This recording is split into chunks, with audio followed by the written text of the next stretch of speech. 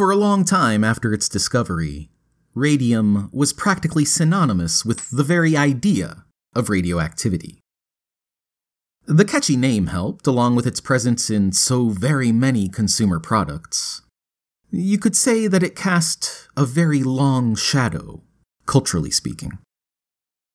That shadow probably has a bit of a green tinge to it in many people's minds.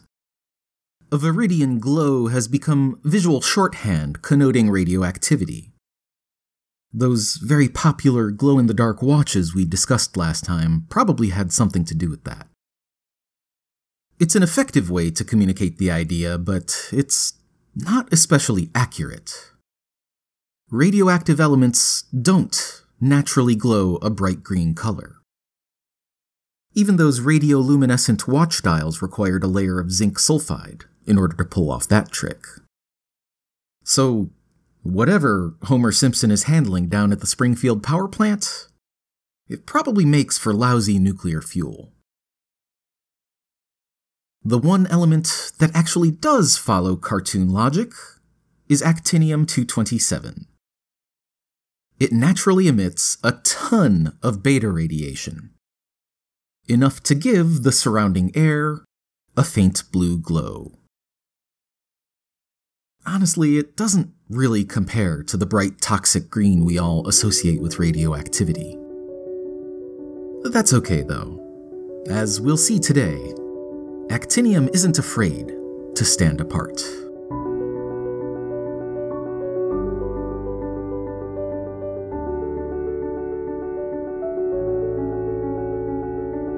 You're listening to the Episodic Table of Elements, and I'm T.R. Appleton. Each episode, we take a look at the fascinating true stories behind one element on the periodic table.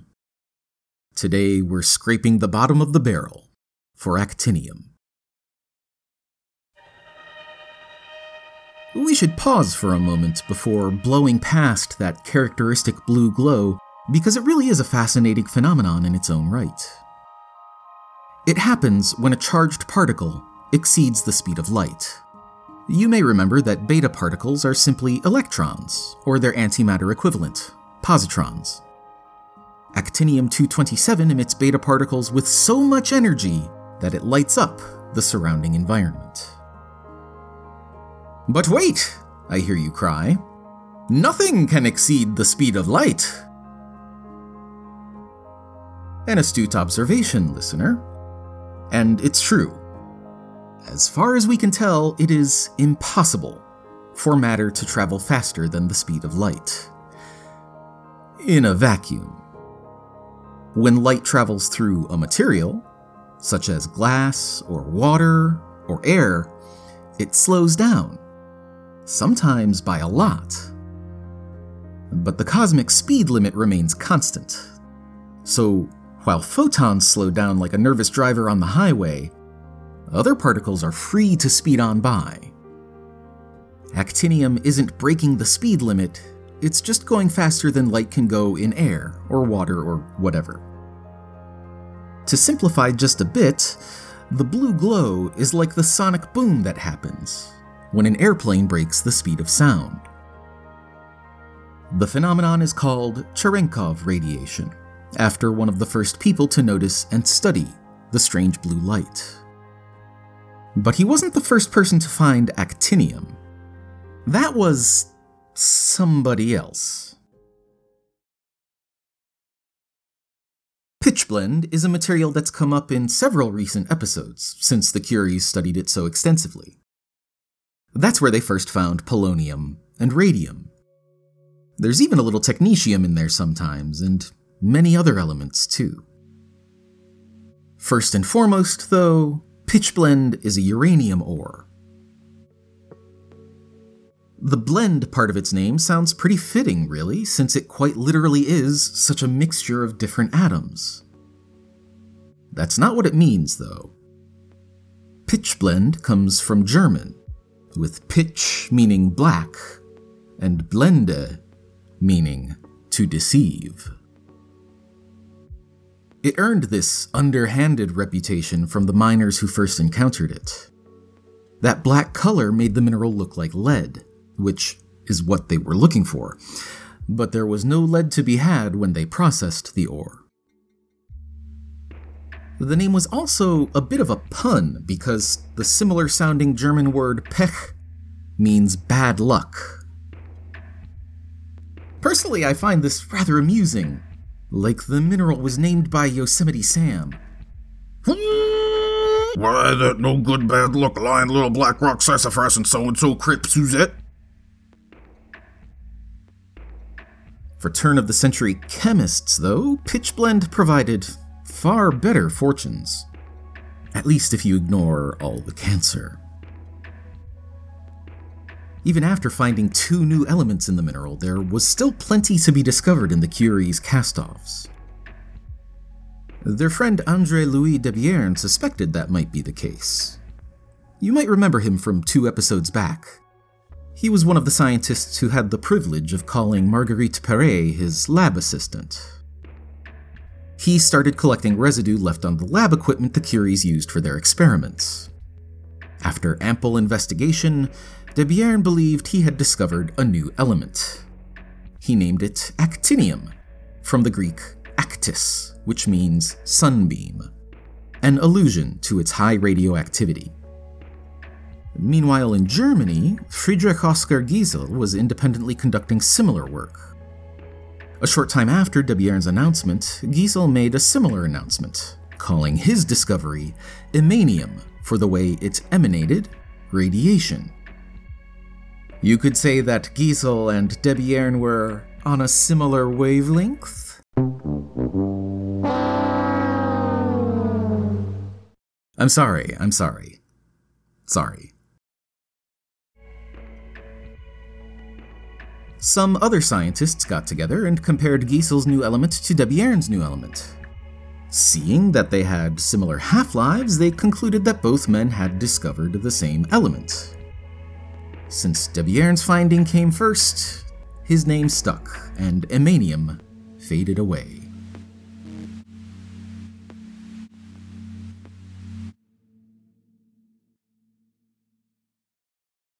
It's not quite so simple, though.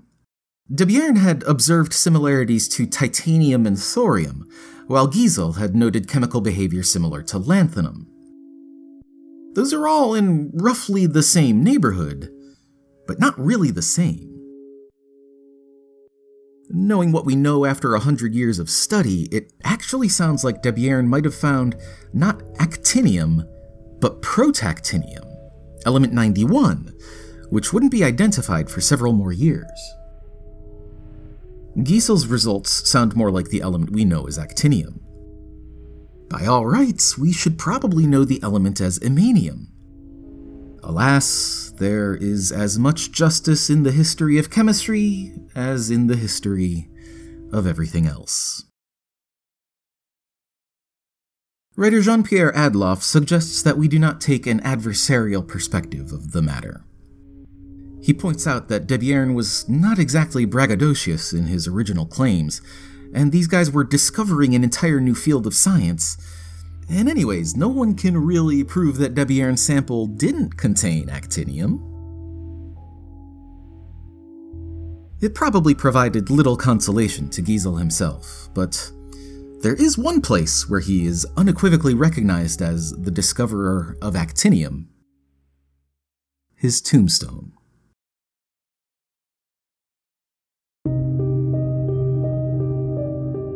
There have been other controversies surrounding element 89, but they're all pretty low stakes. No duels fought in the streets of Paris over actinium. Some of these scandalettes will sound rather familiar. This series of elements, like the lanthanide series, takes its name from the one at the front of the line. Elements 89 through 103 are called the actinides. Well, really, the IUPAC would prefer that you call them the actinoids rather than actinides.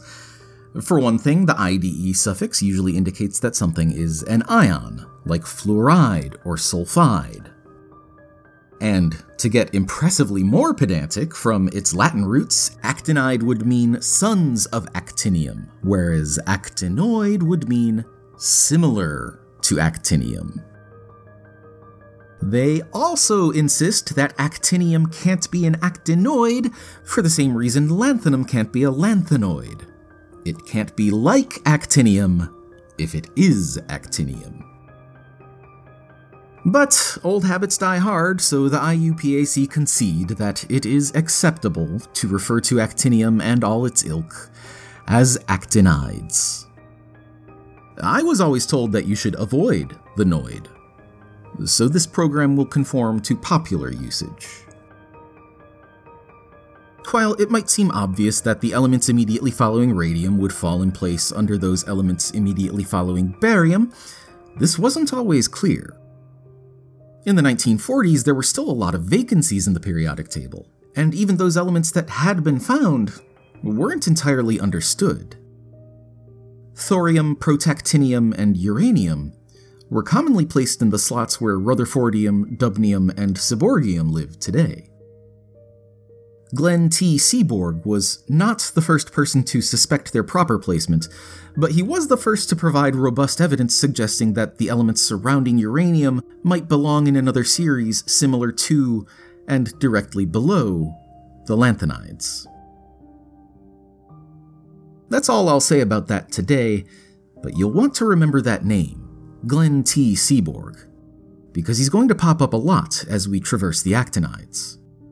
It's not a coincidence that element 106 is named seborgium. Back to today's element, the one that kicks off the series, there aren't many avenues open to the element collector. Most of the time, actinides can really only be found in one of two places: nuclear power plants and nuclear weapons. But let us not be dissuaded. There is one industry that employs esoteric isotopes that's a little more accessible to the average civilian: medicine. Actinium sees some oncological use. Its powerful radioactivity can annihilate cancer cells, and it can be precisely delivered to those cancer cells thanks to the power of monoclonal antibodies. You may have heard about those recently. Monoclonal antibodies are having a bit of a moment thanks to their ability to fight COVID-19. But even breathless news reports of their efficacy often don't explain what monoclonal antibodies actually are. Thankfully, they're not terribly difficult to understand. The antibodies in question are white blood cells.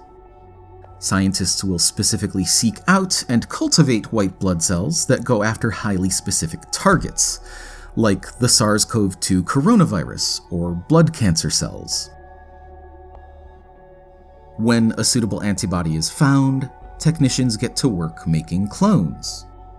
All monoclonal antibodies of a particular type are identical and can be traced back to a single cellular ancestor. The next step is devising the actual medicine to be delivered. In this case, that's a special compound of actinium that easily attaches to the antibody, hitching a ride straight to the cancer cells. Actinium's radiation is strong, but very short range, so it destroys the cancer cell while keeping collateral damage to a minimum. Unfortunately, doctors tend to be pretty possessive with that kind of material, so you probably can't go to the nearest hospital and expect to waltz on out with an armful of actinium-laced antibodies. And there really aren't any other applications for the elements that are accessible to the average citizen. But perhaps all this talk of pitchblende has you feeling a little warmly toward that mineral. These days it tends to go by the name uraninite, and while it's not the most popular rock on the block, it's not entirely out of reach. Actinium is scarce, though. If you got your hands on 1 ton of pitchblende, only 0.15 milligrams of it would consist of element 89. Even then, I'm afraid you'd need to gather an awful lot more before you could illuminate your element collection by the pale blue light of actinium. Thanks for listening to the Episodic Table of Elements. Music is by Kai Engel. To see that Azure glow for yourself, visit episodictable.com/AC. Next time, we'll prove ourselves worthy of thorium. Until then, this is T.R. Appleton reminding you that a Geiger counter might come in handy as we plunge into the actinides, and those are actually pretty easy to find.